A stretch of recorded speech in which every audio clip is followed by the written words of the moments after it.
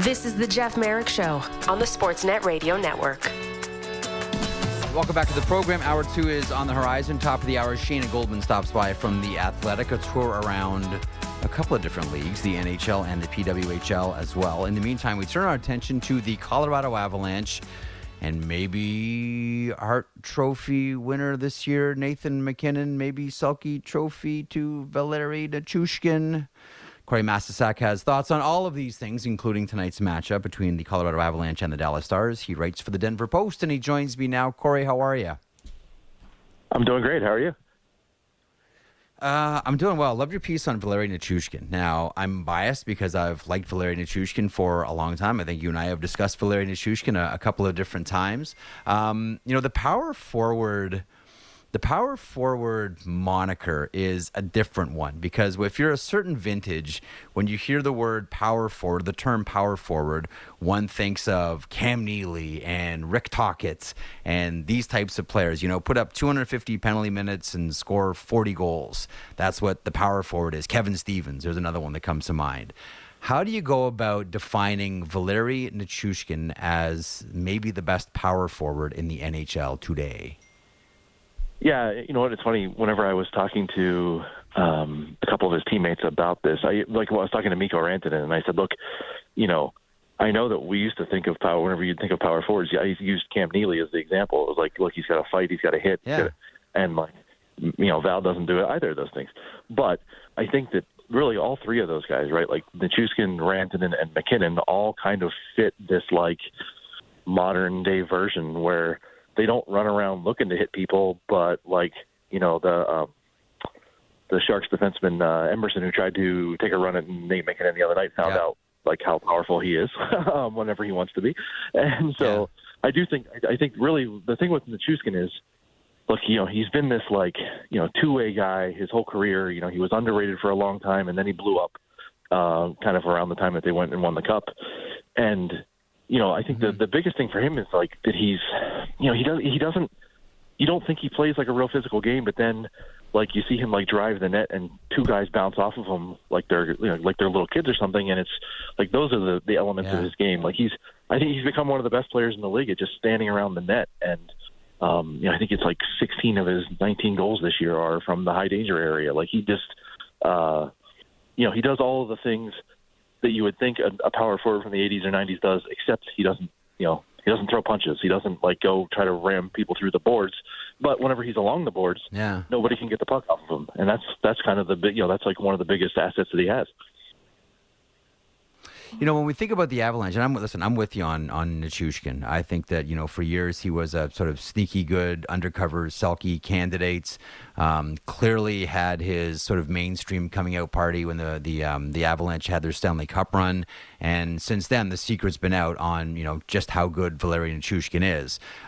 Just like the secret has been out for a long time about how good Nathan MacKinnon is, but I don't know that we've seen him play this well perhaps ever in the NHL. There's obviously talk of a Hart Trophy. There's talk about the Avalanche and another Stanley Cup run. I still think they need at least one more piece. I want to get to that with you in a couple of seconds here, Corey. But your thoughts on the season that Nathan MacKinnon is having? It always seems like at least once or maybe twice in every Avalanche game, I don't know that he has a button on his pants that, Nathan MacKinnon just presses and he goes into beast mode and grabs the puck and just says, enough of this, I'm just going to go score a goal, and he does it. Your thoughts on Nathan MacKinnon's game this year, Hart Trophy candidate? Yeah, look, the first story that I wrote, it was either the start of training camp or the start of the regular season. It was a big kind of takeout story, and it was all about this is the part of Nathan MacKinnon's career where it's legacy building time. He's got a cup. He's, universally considered one of the best players in the world. But for him to get to where he wants to be, compared to some of the people he wants to be compared with, he needs some other, for him personally, he just wants to win more cups. But for people outside of him, he needs to maybe win another award or two. And so, that was also in contrasted to the idea that it's entirely possible that Connor McDavid will just win that thing 4 more times in the next 4 or 5 years.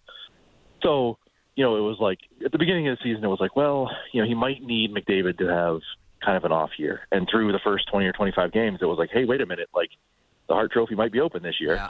And so, I mean, look, he got off to a slow start by his standards, but really since I think he's at like 51 points in his last 28 games or something ridiculous.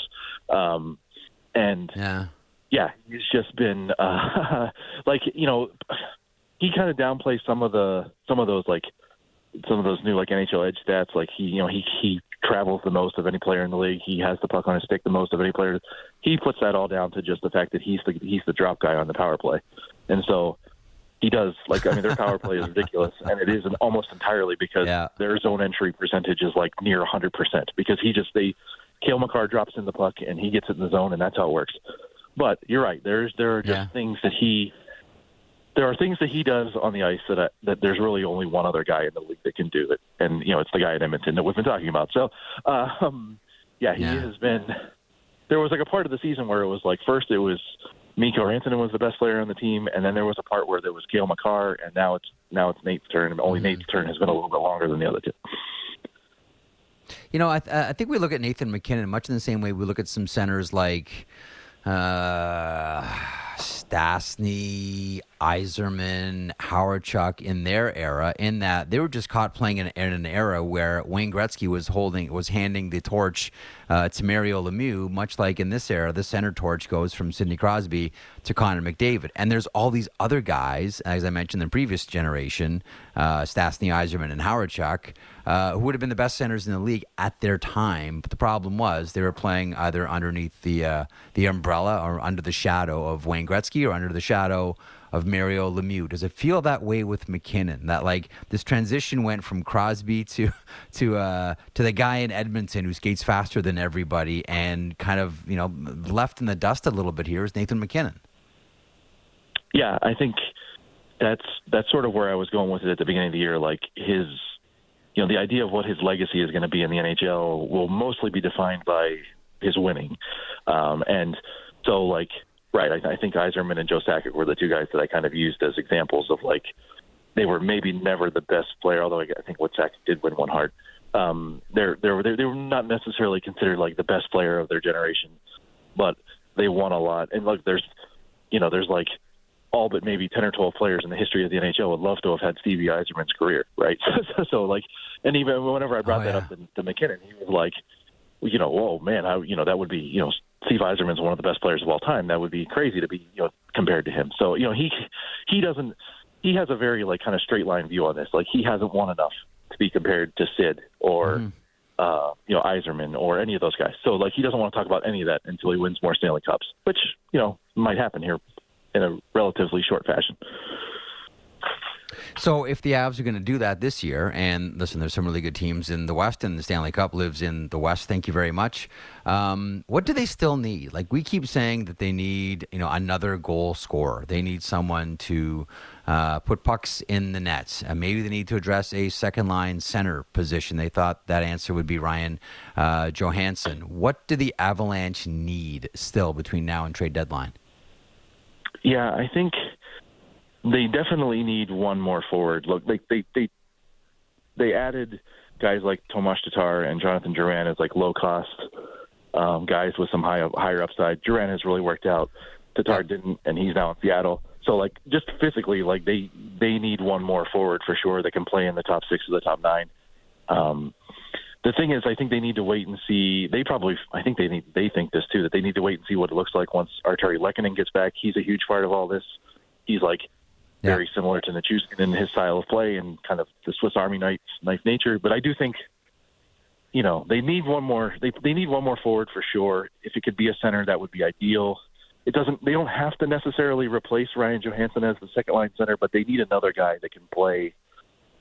Like, Johansson hasn't been perfect as the 2C, and Ross Colton hasn't been perfect as the 3C. So if they could add one more guy that could maybe push one of them to the wing, or just to give them an up, because like the other thing is like when one of those guys doesn't play, they just don't really have the depth at that position to think they'd have any sort of run in them. So, I mean, the other thing is like the big thing that I've sort of been wrestling with recently is there's so many guys here from the 2022 run, and they all know what it takes to get there, and that's like a big strength for them. But I think some of them also compare themselves to that 2022 team, and like no team in the NHL right now is as good as that 2022 Avalanche team. Like, they're just, I mean, that team was crazy good. Yeah. So it's like they're striving for a standard that this current group might not be able to get to, but they also might not need to either. Mm-hmm. That's an interesting point. Real quick, a couple of minutes left with you. Tonight it is Colorado and Dallas. And the Central Division is fascinating. The top three teams separated by 3 points. Avs on top, Dallas in third. And in their last 10 games, Dallas and Colorado have identical records. And that record is almost identical to what the Winnipeg has. Those other two teams have a record of 7-2-1. Winnipeg's at 7-1-2. How do you differentiate between these three squads? Well, I certainly came into the year thinking that Dallas was going to be the biggest challenger. And really, like, looking over the next 3 to 5 years, it's like it's going to be one of those teams in this division probably. Look, they didn't play very well either time that they played Winnipeg. Not that I don't put a ton of stock in, like, if they saw them in April, it'd be like, oh no, they didn't play well against them. Yeah. But they did play. They played not great against Dallas for the first half of the game, and then they just steamrolled them in a way that was like maybe the most impressive period and a half they played all year. So I mean, Dallas is definitely I kind of look at them. Winnipeg's having a great year, but it would be surprising to me if it isn't Colorado or Dallas that gets to the conference finals from this division. So this is they're pretty similar teams. Like there's not a whole lot of separate. I think Colorado's back end is a little bit better, but Dallas is deeper up front. It would definitely be a fascinating series if those two teams end up facing each other in late April, early May. Absolutely. Corey, this has been great as always. Look forward to catching up again about the Avalanche. You be well. Happy New Year. Health and happiness to you and your family in 24. Thanks so much for stopping by as always. Yeah, thanks for having me. Anytime. Corey Mastersack covers the Colorado Avalanche for the Denver Post. Time now for Line Change, presented by Sports Interaction, your homegrown sports book, bet local. And speaking of the Avalanche, do you have Colorado on your mind, Matt Marchese, or do you have cold remedies and hot tea and lemons and Neocitrin on your mind? I'm going to bed dreaming of all the peppermint teas that I'm going to have during the day, Jeff, to try and clear up whatever the heck this is. I do. I'm grinding it out. I know it sounds really, like, oh, you're being a suck. Like, it just, when I walk up the stairs, I can't breathe. Like, there's no, like, I can't breathe out of my nose, so it's not ideal. It's far from ideal. And when you have to talk on the radio, it's even less than ideal. So trying to get through this so I can be back in the shop tomorrow, but we'll see. Okay. Avalanche at the Stars. Don't this be a for hero. me is the marquee matchup tonight. Puck line is Stars -1.5. Colorado is 4-1 against the puck line in the last 5 games against Dallas. The over is hit in Dallas's last 5 home games, and Dallas has won 6 of their last 7 at home. So this is a fascinating one. Just talked to Corey Mastersack a second ago about, amongst other things, Nathan MacKinnon. Should have pointed out he was a player of the month in the NHL for that month. He's had a tremendous season. Colorado have won 5 of their last 6 games. And right now, the Avalanche are on a really, really tough run. They've got Dallas tonight, and they're back at home for 3. And you want to talk about welcoming back a murderer's row. They've got Florida, they've got Boston, and then they've got Vegas. Not exactly a secret that Vegas and Colorado do not like each other. After that, they'll face off against the Toronto Maple Leafs. Elsewhere, for the Dallas Stars, one of the questions around that team is, what do you do with Matt Duchene? He's worked out so fantastic so far for Dallas. You want to extend him, but can you? What's the number, and does he want term? And by the way, we talk a lot about Makara. We talk a lot about Quinn Hughes. Miro Heiskanen very much having a Norris Trophy-type season for the Dallas Stars. That was Line Change, presented by Sports Interaction, your homegrown sports book, bet local. That is one of 13 games on the board in the NHL. Tonight, we'll talk about a bunch more with Shayna Goldman from The Athletic and the Too Many Men podcast. That's coming up. Merrick Show, Hour 2. Keep it here. Fresh views on everything in the National Football League. It's the Fan Checkdown with Matt Marchese and Donovan Bennett. Subscribe and download the show on Apple, Spotify, or wherever you get your podcasts.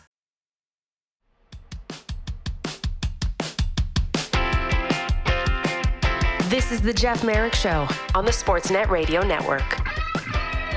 Welcome back to the program. Coming up, bottom of the hour, we'll get on the Seattle Kraken page. The suddenly good Seattle Kraken, Paige. Whatever happened to that team that went 8 the wrong way 5 minutes ago? And it's not just the Winter Classic win. This team is on a little bit of a roll here. Allison Lucan from the Too Many Men podcast, amongst other things, will stop by. But speaking of that podcast, one of the co-hosts on it is also a writer for The Athletic, and you have heard and seen her here before. She is the one and only Shayna Goldman, and she joins me now. Shayna, how are you? I'm good. Thanks for having me, and thanks for the Too Many Men block. Talk about some amazing sponsorship. I'm a podcaster myself who looks to share the love with fellow podcasters. So we like to butter the bread on both sides when it comes to podcasters, Shayna. Yeah, as we have to, right? We have to support each other. This lowly podcast, you have 32 Thoughts. It needs all the help it can get. Yeah, we don't get enough promo. We don't get enough rub around these parts. Well, I'll tell you what, one of the things, this was a huge week. I don't want to say this is a huge week for women's hockey, because I think this is a huge week for hockey. I've always made the point that if you're a fan of hockey, then you're a fan of both games on the men's and the women's side as well. Otherwise, just say you're a fan of men's hockey. This was a great week for hockey. The industry grew. The whole hockey industry grew. And the one thing that we've learned so far, 3 games in, is it's bad to play at home if you play in this league, Shayna. What gives Minnesota handing it to Boston yesterday after New York handed it to Toronto and Montreal handed it to Ottawa? Well, from that, I take that maybe we were right to have some initial concerns about Toronto, and it's one game, and I don't want to be over dramatic here, but I just constantly look at that roster and think, Elena Mueller is right there with the second overall pick, as much as I love Jocelyn Larocque. But no, it's really interesting just to see how this league's going to shake out, right? Because it's something we haven't seen before. It is best on best. We're getting stars from all over the world. And each team has different strategies, right? We're seeing a team like Ottawa, who obviously they went up against Montreal, and you see Marie-Philippe Poulin and Anne-Renee Desbiens. You see some of the best players in the world. And then for Ottawa, you have these players that had superstar roles when they were at the college level, but maybe were more role players with the national teams, and they're getting a chance now to be the superstar player for their own team. So it's just so much intrigue that we're going to, learn so much more as these games go on. But I think they've gotten off to great starts so far. Thought Emirates Mashmeyer was excellent in that Ottawa-Montreal game as well, as much as you talk about Anne-Renee Desbiens. And she was good, and Ottawa really carried the play primarily in that game, but I thought that Mashmeyer was excellent in that for Ottawa as well. Because we've seen plenty of women's leagues before, why has this one garnered so much attention and curiosity? Is it just because, the PWHPA story of, all the elite athletes from the Canadian and American national teams, holding out to build this thing? Is it just because this is finally a properly funded league? All the superstar names are in this league all in one place. Why is this one, captured imagination like women's leagues in the past haven't? I think it's a little bit of everything, right? I think from the national level, I think that there's such a recognition of who some of the superstars are. Everybody knows Hillary Knight. Everybody knows Marie-Philippe Poulin. Everyone knows Sarah Fillier, who we expect to join the league in a year. Those are the names that have captured and captivated our attention. So that helps. I think the PWHPA story definitely resonated with people. I think the PHF story the last few years and the NWHL before that resonated. But there was so much confusion before that. I think if you were the casual hockey fan, so often we heard excuses of, I don't know who to watch. I don't know who to follow. I don't know how to watch or follow. And that's a big part of it, too. Broadcasts weren't done properly at all times, or, it wasn't made accessible. How many times were we watching U18s off doorbell cameras? So to put all the pieces together and take, I don't want to say the time because it was on such a fast timeline, but to put the effort into this best on best league, to get so many players to buy in and to really give a promising future. We're watching games on cable now. They're easily accessible in the US on YouTube. There's, different platforms for Canadians to watch. I think it's a culmination of everything, and it's at the right time because we've all been so captivated by them at the national level the last few years too, because the rivalries are, at an all-time high between our two favorites, US and Canada. Are you surprised at how physical it is? This is a league where, and Jana Hefford has mentioned this, it's not so much that the women don't want to hit. It's just the officiating standard in a lot of these leagues and a lot of these international games has been so inconsistent. Players are almost encouraged not to hit. But the one thing that stands out, I think, for a lot of people, if you've never watched a women's game before, is just how aggressive and how much body contact there is and how much nastiness there is. Like, I know this doesn't surprise you at all, but for casual fans that are just dropping in to see what this is all about, one of the initial takeaways is, these teams hammer each other out there. Yeah, and I think for the casual fan that has caught women's hockey, they've caught it at the international level, and we know at the international level for men's, for juniors, for women, it's not as physical. It can't be. The rules are much more stringent. So now you're seeing it loosen up, and the players want it to be looser. In the past, you would see a USA-Canada game, and you would see the players going head-to-head and really going at it. Now you're seeing checks all over the place, and I personally love it because it's taking away any more arguments that anyone could have, right? I think at the end of the day, if you're finding reasons to not watch women's hockey, whether it's I don't know how to watch it, I don't know who to support, or it's not physical enough, or anything else, you're just saying you don't like women's hockey. But I love that they're taking everything away out of that argument. So that's what it really just boils down to if you still have that view. Do you think they should have waited until they had logos and names to start the league? I mean, this is very much a player-driven, we just need to get this thing going. Let's worry about the logos and the names later. Which side of the fence are you on? Wait for the perfect presentation, or just get started and worry about names and logos later? That's a tough one. I don't think that they should have waited if they waited another year, right? That's a year of some top players' primes you're losing.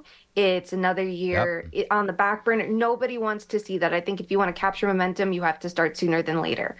Having said that, having the branding and the recognition of a name, of a logo from day one is huge. We know, look at the NHL's recent expansions, right?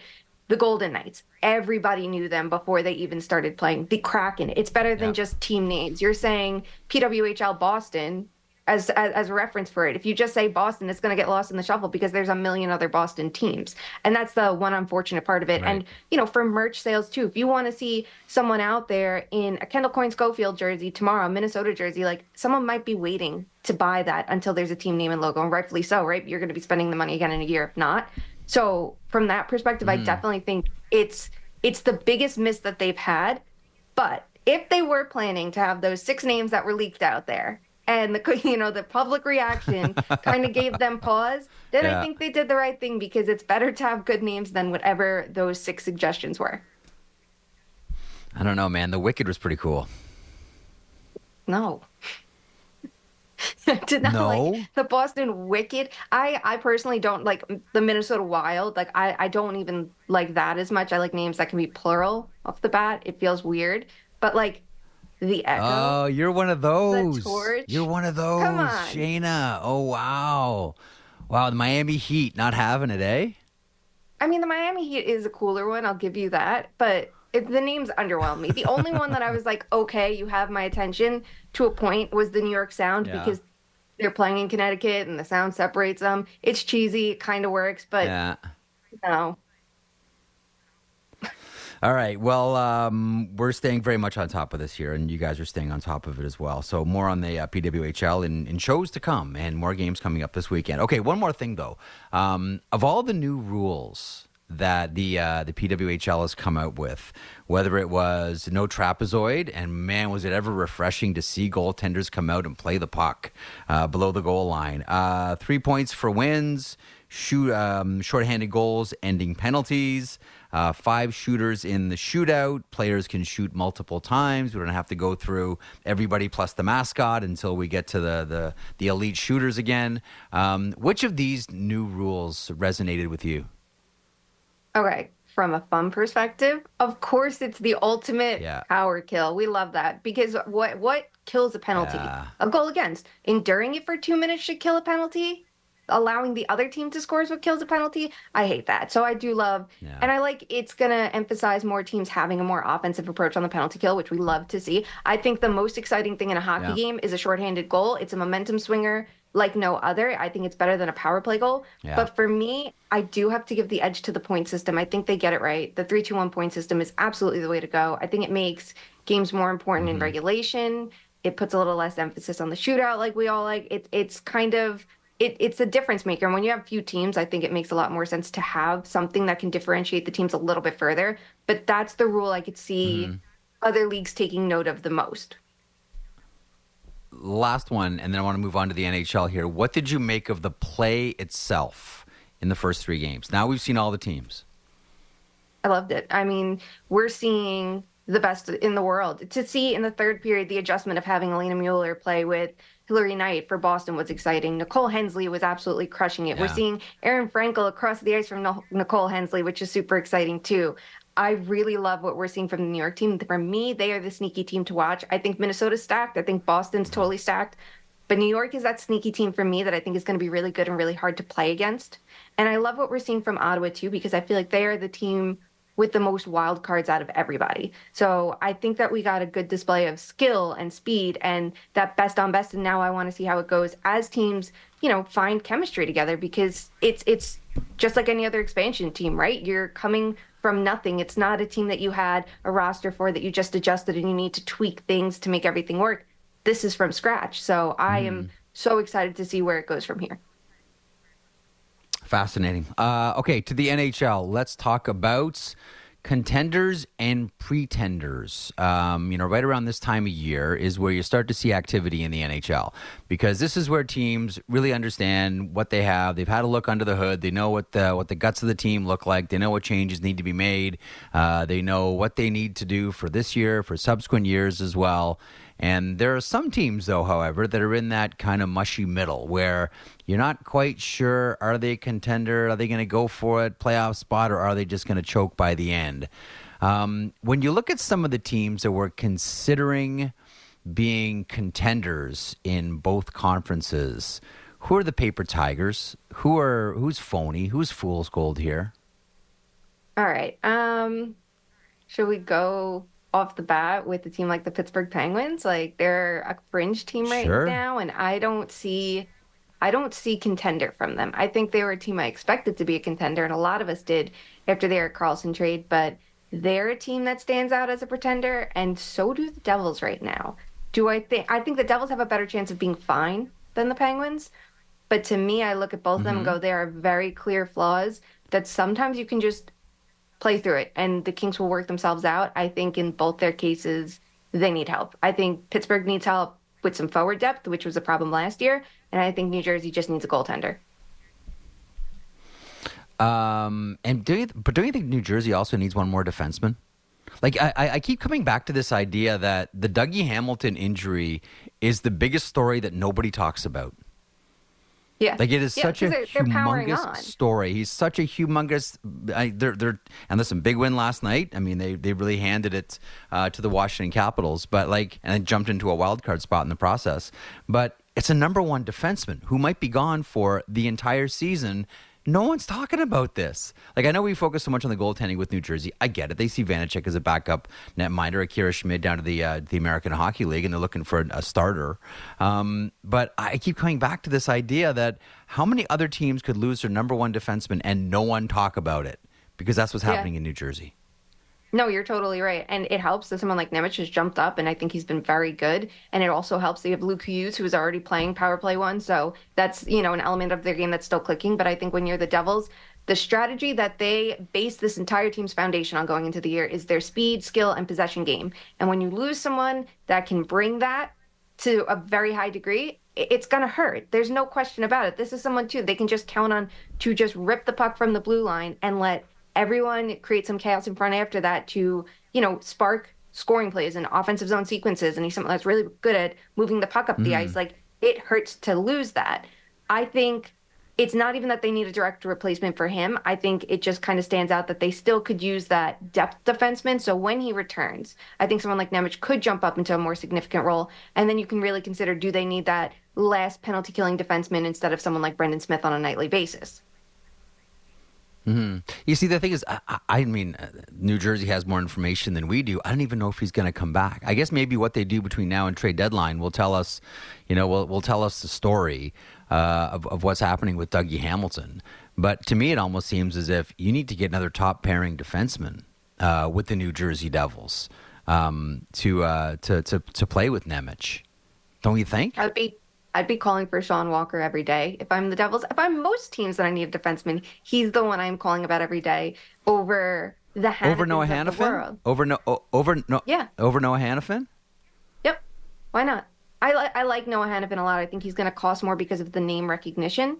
But I think knowing that Luke Hughes can handle power play one, I would go with someone like Sean Walker, who to me is one of the more underrated right-handed defenders in the league right now. And that helps because Dougie's right-handed. He is really good offensively. He's jumping up into plays a lot more, and you're seeing the Flyers encourage that, which is kind of like not what you'd expect for John Tortorella, but it shows how much you can trust someone like Walker. And he's so strong defensively, and I think he's doing it in his own right. He's an element of versatility to that Flyers team. He can play in any pair, any situation, and just crush it. Like, to me, he's the one everyone should be going for. Plus, he has a super inexpensive cap hit. So if you're going for that rental, he's the one to go for.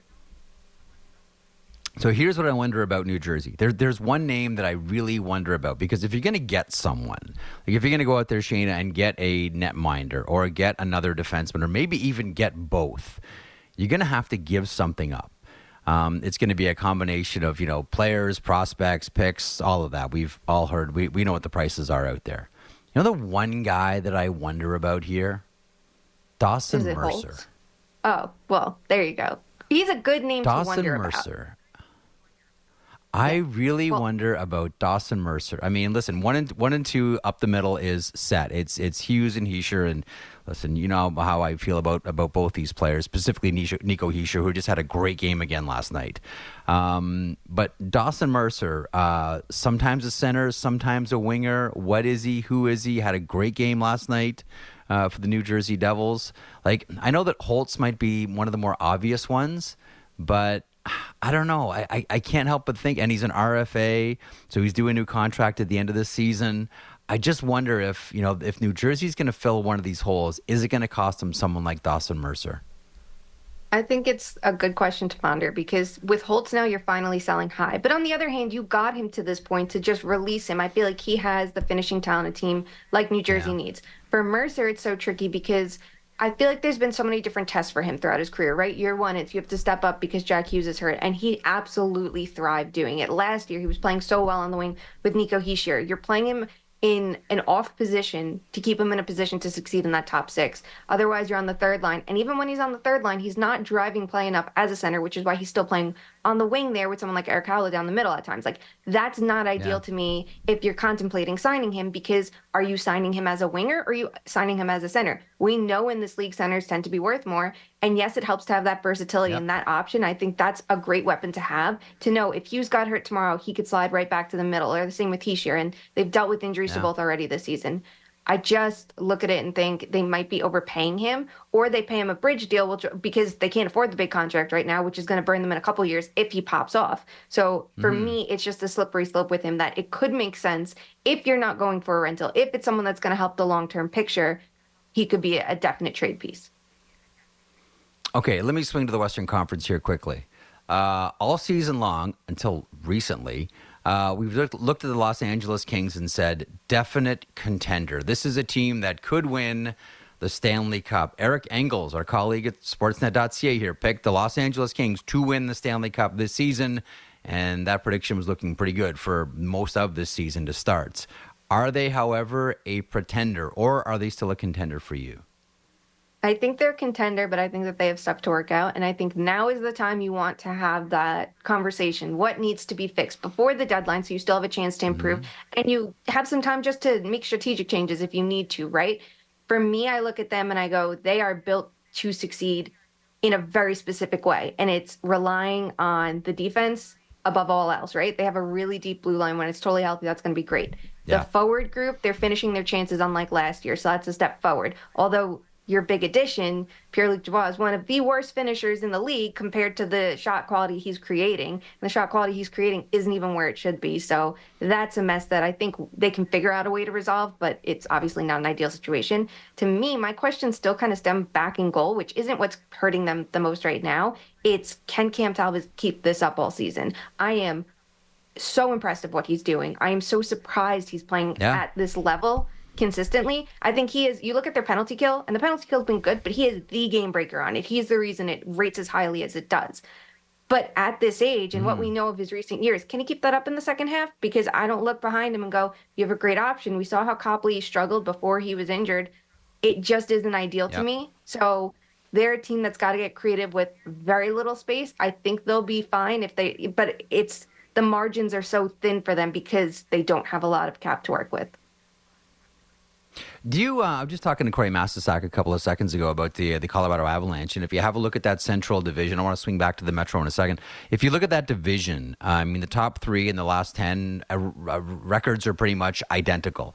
You know, at times we've said the Winnipeg Jets are the best team in this division. At times we've said the Colorado Avalanche are the best team in this division. Other times we've said, no, silly, it's the Dallas Stars. How do you look at those top three teams? You know, tonight we've got Colorado and Dallas going head to head, one of 13 on the board tonight. How do you look at the top three teams in the Central this year? I still put the Jets below Colorado and Dallas. And I'm the first to say I was wrong about the Jets this year. They're way better than I expected. And some of it's Connor Hellenbuck. He was one of the best players in the league in the month of December, without a doubt. But we know he's always elite, right? Like, I think the fact that you have someone like Velarde stepping up with Kyle Connor is so big for them. And if Velarde stays healthy, it's going to end up having a deeper top six when he returns, and all of that's great and wonderful. But I think Dallas is more well-rounded than them. I think that they have the potential to be one of the best teams in the league. I think that they've been very good to start, but I still think that there's another level they haven't hit. Maybe if they get another depth defenseman, that'll help, although Thomas Harley, I think, has really picked up the slack where they need it. I think it's the deepest team we've seen them have, though, in a while, and they were such a great contender. Maybe the quietest contender of last season, too. But they were such a great contender last season. Yeah. I think that they're better than that. And then you look at the Avalanche and you go, they're still the Colorado Avalanche. Nathan MacKinnon is one of the best players in the league. He is an MVP caliber season right now. I think that when they're a little healthier too, I think that they'll still be one of the teams to beat. And I think that they're one of the smarter teams. I think they're a team that they're very careful when they add. If you look at the big trades that they've made, they know when to go for it. So if they go for it again at the deadline this year, it kind of tells me like they know what they're doing. They're a team that I would trust to go after a bigger acquisition if the timing is right. So for me, it's Dallas and Colorado with Winnipeg right below them. But I think that they're like firmly in that 3 spot versus everybody else. Who would you rather see in the opening round of the playoffs? The Winnipeg Jets facing off against the Los Angeles Kings for the obvious, Velarde and Pierre-Luc Dubois reasons, or the Winnipeg Jets and the Minnesota Wild? I mean, everybody wants the spice of the Jets Wild, right? Like, and it's before this season. That is a matchup for the last few years that it's like, I'm getting up for that one. Like, I know I want to tune into that one. That would bring the chaos that everybody wants to see in a first round matchup. Without a doubt. Of course, that would be fun. And the Wild are a team that, as much as I like the Wild, I think everybody has their feelings about them. They're not the most exciting team or this or that. So if that could bring a little bit of spice to the matchup, especially because last year their round one was maybe the worst series of the entire postseason, like that could bring the entertainment value that I think hockey needs, especially in a league that says like the game has to market itself. So there you go. That's the game to market with. Let me ask you about that Minnesota Wild Winnipeg Jets situation from the weekend, specifically Ryan Hartman and Cole Perfetti. It was a pretty spirited edition of the locker room last night on Sportsnet with Jennifer Botterill and Jamal Mayers going at it head to head over what's right and what's wrong and what's the code and should there even be a code, and is a cross check in the hip the same as a stick in the face? How did you see the entire Ryan Hartman situation with Cole Perfetti? I don't think a cross check in the hip is the same as a high stick in the face. I think that if the NHL is upset about this right now, the only ones they have to blame is themselves. I think when you put a home-and-home game of division rivals like that, especially when they have a history of games like this, you know what you're looking for. The NHL puts games together like this because it gives you that simulation of a playoff series. Teams see each other a lot in a very short amount of time, and they're going to hate each other. Watch how violent it's going to get. Like, that's the selling point. We're not... That it's obvious. That's what it is. So I think that they can't be upset that things went down the way that they did. But I think that the referees this year and the officiating, I think it's a problem every year. I can't say, oh, this is the worst year ever. I just think we need some consistency. So if they want to have more game management, here's the opportunity. There's been so many chances for game management. We see it kind of fall apart. There was that weekend, earlier, what was it, last month with Gus Branson and Nick Cousins and that whole mess, and it just kept going on and on. The Perron situation, like these situations I think can be avoided if referees want them to be. I know you're going to miss stuff. That's the human element of it. This is why maybe you should have an eye in the sky, but I think they could have settled this and avoided things from escalating the way that they did. But I don't think the two situations are equal. I think I understand players might feel the need to police themselves, especially if nobody else is going to do it. But isn't that what you're trying to get away from? It's not that the league shouldn't be physical and tough, but this isn't the answer to me. It's interesting. You mentioned a couple of things there. There was that one violent weekend where there was the epidemic of players getting hit from behind, and that still continues. Like you mentioned a couple of seconds ago with Nick Cousins and Jason Zucker. We just saw that Zucker gets the 3 games, but leading up to that, Cousins, hits Juuso Välimäki. He's on his knees. He doesn't get him like right in the back, but it's like a hit from behind the boards, and Välimäki's on his knees, which you don't really like, and you can understand why Jason Zucker comes in. And then Gustav Forsling jumps in on top of all of that to throw down with Jason Zucker. You've covered this league for a number of years. You've been a fan your entire life. I was making this point yesterday with Wish. I can't remember a more, and I actually think this is a good thing, but it's just sort of unique to hockey. I can't think of a season that I've covered this league that has been more like a soap opera than this season. Whether it was Mike Babcock to Corey Perry to the hits from behind, like to all of it. Like, can you recall? Because I can't recall a season that has like this telenovela sort of element to it, the likes of which that I've seen this season. Do you feel the same way? Like, do you wake up in the morning going, "Oh, what story am I going to get today?" Yep, and it started from day one with the Pride tape and everything like that. Like that was the foot the NHL got. That's the other great one. Yeah. They got the year wrong that they put out that no soap operas, just hockey vibe. And like, listen. I'm a girl that likes her soap operas. I like my wrestling and my soap operas. It's my daytime one and my nighttime one. But hockey is not supposed to be on the same foot as the other two, and that's what's happening this year. This is the most dramatic season, and in some ways it's a good thing, right? Because we're talking about it, but I think the ways that we're talking about it... I think it's good. It's good-ish. We shouldn't be talking about it. The Pride tape, storyline, overshadowing, puck drop on the season, I think was not good for the league. I think that... But having the drama of these high octane games, that's a good thing. If we're talking about rules, it can be a good thing, right? If we're constantly going though, best sport, worst league because everything's broken, then we have a little bit more of a problem. But I think it needs to be the right kind of drama. And I think that they need to find a way to kind of harness it a little better. Okay, I've got about 4, maybe 5 minutes until your colleague Allison joins the program here. So, and it's probably not enough time to ask this question, but you know me, what the hell, I'm going to ask it anyway. Shayna Goldman, sort out the Metropolitan Division, please. It's a mess. Yeah, right. Okay, so you have the Rangers. They're good. They're the one team you can firmly look at and say, they're good. Do they have things to work out? Right. Yes. The loss of Hedl, the loss of Kakko, definitely challenging for them. They need more scoring depth. They have 2 fourth lines. Maybe Brennan Hoffman, who was just called up, can add a spark while Pitlick's out. And then they have a couple kinks to work out with, their defense. But I think that they're going to be fine. And Shesterkin at the right time of the season. Well, remember, he's an elite goalie. Not worried. Everybody else, you got some more issues. It's not so clear cut. Carolina, if I'm them, I'm getting a goaltender. First and foremost, even if they think Frederik Andersen's coming back. I think Kochekov's found his footing after a really bad start to the year, but I would be concerned about Ranta, who generally is good when he's healthy. That's not the case this year, and the defense has been so good in supporting their goaltenders that when you see them responding this poorly to your workload, you should have a concern for a team that constantly has the high expectations and constantly seems like the team to beat, and then when push comes to shove, they're falling short. So I think they'll make the playoffs, but I think that they're going to need help to be a contender once April truly rolls around. Everybody else is so messy, though. So who do you want to start with? Well, give me like a hot 30 seconds on the Washington Capitals, and if you can carve out maybe 15 of those seconds to talk about Alexander Ovechkin. I know time management is not a strength of mine. I'm not sure if it is of yours, but if you can do a hot 30 on the Washington Capitals. do a hot 30 on the Capitals, because first of all, great to see Max Pacioretty back last night. It's been arduous after 2 Achilles surgeries, but thoughts on the Caps? Sort out that mess right now.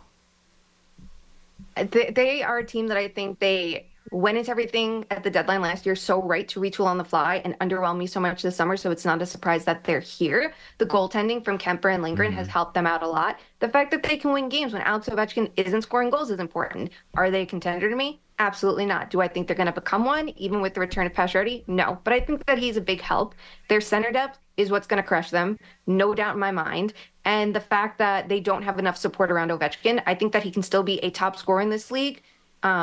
Not to the degree of a Matthews at this point, and that's totally fine. But he needs players to support him to get there, and he just doesn't have that. I think that's why he's not scoring as much on the power play. He is the focal point. You don't have to worry if you focus too much and cheat towards Ovechkin that you're going to get beat in 4 different ways, and now you don't have that concern. And I think that they need to adjust their tactics. I know he likes to accept passes from the point. He shouldn't be. He should be teed up by lateral passes. When he scored with his one-timer last Saturday night, it was a lateral pass. That's not what he's accepting this year. It's all from the point. It's much more readable, and the goalies can respond to it. So it's not a surprise that they're in the situation. It's somewhat fixable, but to be a fringe team at best. The Ovechkin phenomenon is interesting, and I think, and rightfully so, there's questions whether now he's going to actually catch Wayne Gretzky. I never thought that. First of all, I never thought we'd be talking about Ovechkin catching Gretzky. And then once it became obvious that he was going to catch Gretzky, now that it's softened, I can't believe that I'm sitting here saying, you know what, maybe we should be looking at Austin Matthews and saying the guy that's going to catch Gretzky is playing with the Toronto Maple Leafs right now, not the Washington Capitals. What do you think is caught up to Ovechkin? Is it just age? Is it talent around him? Like, as well as anybody, like no matter what Washington does, they are going to turn this organization upside down so Alex Ovechkin can break this record. Like, until that happens, all bets or all rebuilds or whatever is off for the Washington Capitals. What has happened here? Like, once upon a time, even if Ovechkin didn't score, it would be a big hit or a big play or a million shots on goal, and he'd be exhausted by the end because his shoulders are falling off. We're not seeing that anymore from Ovechkin either. I almost wonder if he should have curbed that physical play a season or two sooner, to be honest, to kind of like add that stamina in the long run. Look, we know that volume shooters age better than snipers, so he has that going for him, but physical play can take a toll. Yep. And the other odd part is we know power play scoring tends to work out better than even strength scoring. We're seeing him be less physical this year, and I think it's for the right reasons. I do also wonder if maybe he shouldn't play 90% of the power play, especially the fact that they're not doing a very good job keeping pucks in the offensive zone, which is forcing him to skate back, and he looks completely gassed by the end of that almost 2-minute shift. Yeah. I get the idea of keeping him out that long, but I think you have to wonder if it's truly for the best. But the other part of it is the support. It has to be. You look at even strength, and he's playing a lot of time with, Dylan Strome and Kuznetsov. Strome's passing rate is down from last year. He's more of a shoot-first player anyway. It worked out last year. It's not this year. Kuznetsov's having a bad season. It's not working out. Maybe Connor McMichael, who I know they've tried moving him up a little bit, back and forth. They did the other day, and it didn't last. But maybe he's someone that could be a little bit more of a playmaker. But it feels like they need a pass-first player that can just play with him and feed him pucks. That's what he needs at this point in his career. And I think from there, he'll be fine. Maybe having Pacioretty on power play 1 is going to create a better scoring threat across the way. And maybe that kind of diverts some attention away from him too, which will help. But we all know what Ovechkin's going to do. He's going to stand in his office. And they've tried a couple other positions for him. Yeah. Like they tried moving him to the slot, and he looked completely lost there. I think if you're going to play in that position on the power play, you should be a little bit more defensively inclined, and he's just not that, which is fine. But I think if that's what they want to do, they need to do a better job just maximizing him at this point, and they're not doing it. You have to put in more work to deal with those inevitable effects of aging. Are you like me? Do you have hockey chaos dreams? Like pure hockey chaos dreams? Because I have one for Ovechkin. You want to hear it? Yeah. Okay, here's my hockey chaos dream. Because Ovechkin's struggling to get to the record. Here's the way to solve it, and tell me this isn't like the most chaotic way to get there. Malkin goes to the Capitals to get Ovechkin the record. Now, everyone in Pittsburgh listening right now is horrified. Everyone in Pittsburgh is horrified at the sounds of that. In theory, it sounds fun. I think from a vibes perspective, you're doing the most for Ovechkin. But I look at Malkin and go, that's someone else to eat up the shots. And like on the one hand, I'm saying you need someone else to shoot on the power play, so there's that other scoring threat. But for me, as great of a player as he is, he's not like that elite playmaker. The chaos would be like moving him to play with Crosby and getting someone like that to team up. Because Crosby's an unbelievable shooter, right? We all know that. Crosby is such a good passer. Like, something like that is what I feel like he needs. Oh, I just can't see that one. I don't know. I mean, I mean, I know how much you love your pro wrestling, and you know my wrestling background as well. But the mega powers coming together for one record to defeat Wayne Gretzky, Crosby, and Ovechkin to take over. Maybe, you know what? Maybe that is the ultimate chaos dream, the ultimate hockey chaos dream. Crosby and Ovechkin together to beat the Gretzky record. You might be onto something there, Shayna. But in Pittsburgh, I don't see it in Washington. Crosby's not going to Washington. If you're making it happen, you're sending Ovechkin elsewhere. That's the thing. The ultimate hockey chaos dream of Ovechkin getting this record is not in Washington for me. Wow. Okay, that's a good one too. On that one, we got to end. Allison's coming up here in a couple of moments, so I got to punt with you. Okay, have fun with her. There she is, the great Shanna Goldman from the Too Many Men podcast and from The Athletic as well. Regular here on the program. Check her out, Hey Shay, on Twitter X. From there we go to her colleague Allison Lucan, who covers the Seattle Kraken, coming off a big win at the Winter Classic. And don't look now, but all of a sudden, Seattle Kraken are stringing together some wins. Are they actually good? We'll ask Allison that coming up in a couple of moments. Merrick Show continues across the Sportsnet Radio Network, simulcast on Sportsnet 360, wherever you listen to your podcasts. Keep it here. Everything Raptors before and after the games. The Raptor Show with Will Liu. Subscribe and download the show on Apple, Spotify, or wherever you get your podcasts.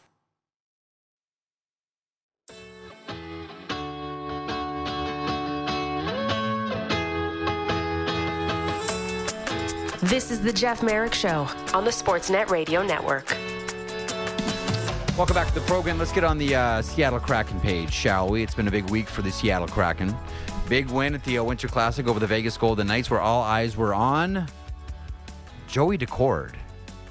That's right, was outstanding in that game. The first shutout ever at a Winter Classic. Allison Lucan knows that. Root Sports Northwest broadcast analyst, Seattle Kraken contributor, and one of the co-hosts of the Too Many Men podcast. We just heard from Shayna Goldman, so she set the table for us here, Allison. Are you prepared to go one better than Shayna? I don't think that's possible, Jeff. Shayna is the gold standard, but I will try. Okay, you always listen. You always clear the bar. You always clear the bar. As did Joey Daccord at the Winter Classic on January the 1st. I mean, going into this one, I'll be honest with you, Allison. I thought, listen, Seattle's going to put on a first-class show. We know that about Seattle. There's going to be a lot of surprises. That's Seattle. A lot of it is going to work. That's Seattle. It's going to be impressive. That's Seattle. But I thought the problem is going to come when they drop the puck, because this Vegas Golden Knights team is a killer and can go into a team like a hog into truffles and, you know, slice and dice. And next thing you know, it's goalie pulls and an embarrassing score. Quite the opposite happened. Before we get to the pageantry of the Winter Classic and everything that Seattle did, what did you think of the game, and how impressed should we be at Joey Daccord? Yeah, I mean, I'm with you, Jeff. This is a Vegas team that the Kraken have, for their entire life, had trouble with. They have not found a lot of success against the Golden Knights. And so I was hoping to see a really good competitive match and see the Kraken bring their best. But I thought that the ice probably slowed down the Golden Knights a little bit. They've been on a little bit of a bumpy road of late, while the Kraken have been ramping up, and that confidence helps. And to get that first goal, I think that really settled everything down. And from there, it was the defensive structure in front of Joey and of course, his tremendous play in net. Mm-hmm. You know, if you would have told 20-year-old me, okay, put yourself in 20-year-old Allison here, okay? So if you would have told 20-year-old Jeff that one day the NHL is going to play this annual game outdoors, I would have said, cool, that's a home run idea. I really want to see that. And then if you also told 20-year-old Jeff that, yeah, and one of the games is going to be Vegas versus Seattle, I would have said, huh? What would have happened if I told the same things to 20-year-old Allison? I think it would have been completely mind-blowing on a lot of levels. And I think it's a testament to how the game is growing and reaching new fans. And I think that was so evident. You had almost 50,000 people in that ballpark just cheering and loving the day. And I was really impressed with how the league and the Kraken put on a show that you were in a Kraken world without it being obnoxious and oppressive. And the experience was so great. Mm-hmm. And I think that, there's people talking about the ratings and this and that, and I understand that. But this is how the game grows, is it grabs bites in different parts of the world that maybe weren't as passionate about it in the past. And the event was a roaring success, not just for the game, but for the city. And I think that only bodes well for the future.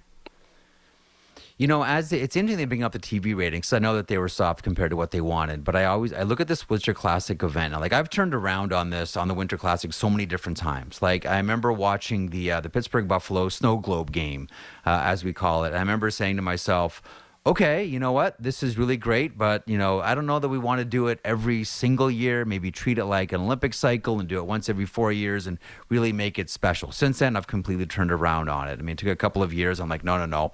I'm on board with them doing it every single year. Really like it. And lately, I've cared less. I find, my boss is maybe horrified to hear this, but I find that I care less and less about the TV numbers around it just because the live event is so special. Like, I'm way more interested in what that's going to do to those fans in that stadium at that time, how much more it attaches them to this game than how many hungover people watch on January 1st on their couch. Do you feel the same way? I absolutely do. And I had been at many major NHL events, drafts, all-star games, outdoor games. The minute that the teams took to the ice the day before the game and had their practices and came out, wearing their toques, taking their team pictures, and then those family skates, I think that's when the magic turned on. That was when the switch flipped, and you could really feel that you were in a bubble of specialness. And people talk about the nostalgia. It's not just that. It's the opportunity. It's the excitement. You see these players and their loved ones kind of turn back the clock. You see little glimpses into when they were little kids skating on ponds, or when they're showing their little 4-year-old little baby. Brian Dumoulin was the cutest thing I've ever seen on the ice. Just stick on the ice, hard on the puck. And just, you see coaches skating hand in hand with their partners. That was when you realized you were part of something really, really special. And, a game was played, and it's great that the home team won, but it was a really magical 48 hours that I was really, really honored and proud to be a part of.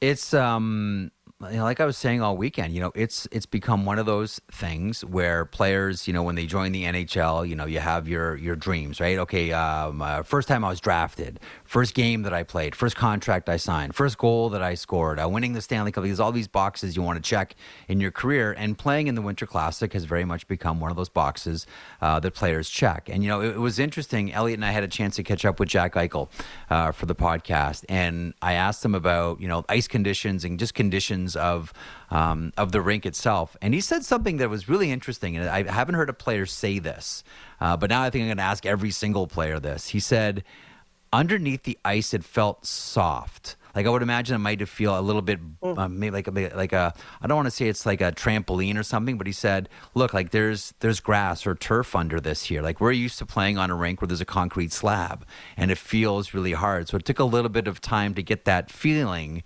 of how am I going to skate on this, considering you don't have that concrete slab foundation that you're normally used to skating on. What did some of the players say to you about, I don't know, whether it was the ice quality or sight lines? We always hear players talk about how, the angles are a little bit off because there's no fans that are right, on the glass looking. So you look up and it might feel a little bit uncomfortable. What did some of the players say to you, around you, about the conditions on the first? Yeah, the guys said that the ice was actually better than they had expected it to be. I thought what was really interesting is the day before in practice, Joey Decord talked about how he spent a lot of time having pucks flipped to him because he needed to be able to track that puck against the sky, and he needed to be able to see a puck against a different background. Those crowds are right up there against the glass, and they create such a contrast for the players to find the puck. And I thought what was really interesting after the game is guys were talking about how you had to almost counter against the delayed reaction of the fans because they weren't right there. There might have been a save or an almost shot or a miss, and the player would make the play, and then the crowd would go, oh, like 2 seconds later. And Joey was one of them. He said, there was one time I thought, did that go in? because he thought he had made the play, and then the crowd reacted. And so you almost had to counter against letting that reaction change how you were positioning yourself and reacting to the play that was going on, because you were actually ahead of what the crowd was seeing and reacting to. It's like when you're on the phone with a friend of yours and you're both watching the same game, but one of them's on a little bit of a slight delay. Like, oh, he scores. Like, wait a minute, wait, score. Well, how far behind am I on this? I know exactly what you're talking about. So Allison, had a chance to talk to Ron Francis while I was there. Did an interview with him for the pod. And it was good. One of the questions I asked him, Ron's always good. He's such a tremendous interview. I just wish he would do it more because he's always a good interview. One of the things that he said, I asked him, who do we not talk about enough on the Seattle Kraken? He said Oliver Bjorkstrand. And they went on this big, long thing about, the quality of Oliver Bjorkstrand with the Seattle Kraken. Let me ask you the same question. Maybe you have the same answer. I don't know. Who's the one member of the Kraken we don't talk enough about in hockey media? Yeah, I think Oliver, I've had the opportunity to cover literally every single season of his pro career except one. And, this is a player who came on the scene. He played, junior hockey actually here in the Pacific Northwest and got known for his offense, got known for that tremendously tricky release. Yeah. And what I was so thrilled to have the Kraken fans see when he came to Seattle is it's actually during his tenure when Artemi Panarin was with him in Columbus. The two weren't, best friends or anything like that. They didn't spend big study sessions together. But that was when Oliver really studied how Panarin is hard on the puck and his ability to maintain control of the puck. And Oliver really spent a lot of time bringing those elements into his game. And so now you can talk about his points because those are finally coming this season. But even last season, I saw him making the smart, small area plays, smart defensive plays that are going to get the puck on Kraken sticks, keep it off opponent sticks, and try and create scoring chances, if not for him, but for his teammates. And so I think that this is a quiet guy. He doesn't have a lot of bravado to him. Even his game is kind of quiet until, you see that puck go in the net. But it's appreciating so much that he does away from the puck or setting up his teammates. I was watching film from the last game and just some small area plays in the neutral zone, stripping the puck from the Vegas Golden Knights and turning it the other way, or a stick check or a body positioning play. Such a smart player, aside from the box score that everyone looks at first. Okay, I've only got a couple of minutes. I'm going to try to squeeze in as much as I can here about Seattle until my producer says, we got to go. Real quickly, tell me that that's not a one and done for these uniforms, because I thought they were absolutely gorgeous. And all I could think about is, please don't let this be a one and done. Well, we're hopeful. Some of the players have mentioned to me that they do expect to wear them a couple more times. I'm not 100% sure, but I'm going to take them at their word. I think they're fantastic. Those red numbers just pop. They're beautiful, beautiful, beautiful. Yeah, they really are. Okay, is this team actually good now? I think that they've turned a corner. I think that, people will look at the wins and they'll look at Joey Daccord, and they rightly should. But there was a fundamental shift in moving towards a more defensive posture with this game that the Kraken are playing. And if you look at this 9-game point streak that they've had, they've really tightened up defensively. Everything they're allowing has just dropped, almost halved in some cases. And so Joey Daccord deserves every accolade for the work he's doing, absolutely. But the players in front of him have tightened up and really focused first on stopping opponents' attack and then creating. And you're seeing it from the neutral zone back. And I think that is a huge testament to what they're doing while they wait. They've just got Andrei Burakovsky back. Jaden Schwartz still is not back. So offensively, they're not at full power. So I think that they've made some really nice adjustments to play within themselves and find success that way. One of the things that I asked Ron Francis about was, it's only been, I only got a minute left here. Okay, there's 7 Kraken prospects playing at the World Juniors. Even in 2 drafts, this organization's been able to put together some quality. I got about 20 seconds for this answer. Can they hang on to all of them as the trade deadline approaches? Oh, for sure. They pride themselves on finding the players no one else notices, and I think this front office would not want to part with their young talent. That's the future. It looks really good. Allison, I'm up against it. My producer is saying it. Get out. Enjoy the game tonight. The Kraken facing off against the Ottawa Senators. Thanks as always for doing this, and Happy New Year. Health and happiness to you and your family. Take care, Jeff. The great Allison Lucan covers the Seattle Kraken, part of the broadcast team as well, and she is awesome. Thanks to Allison, Shannon Goldman, Corey Massasak, Elliot Friedman, and everyone involved behind the glass. That is the very sick Matt Marchese, David Siss, Andrew Adams, and Jen Rolnick. Back tomorrow.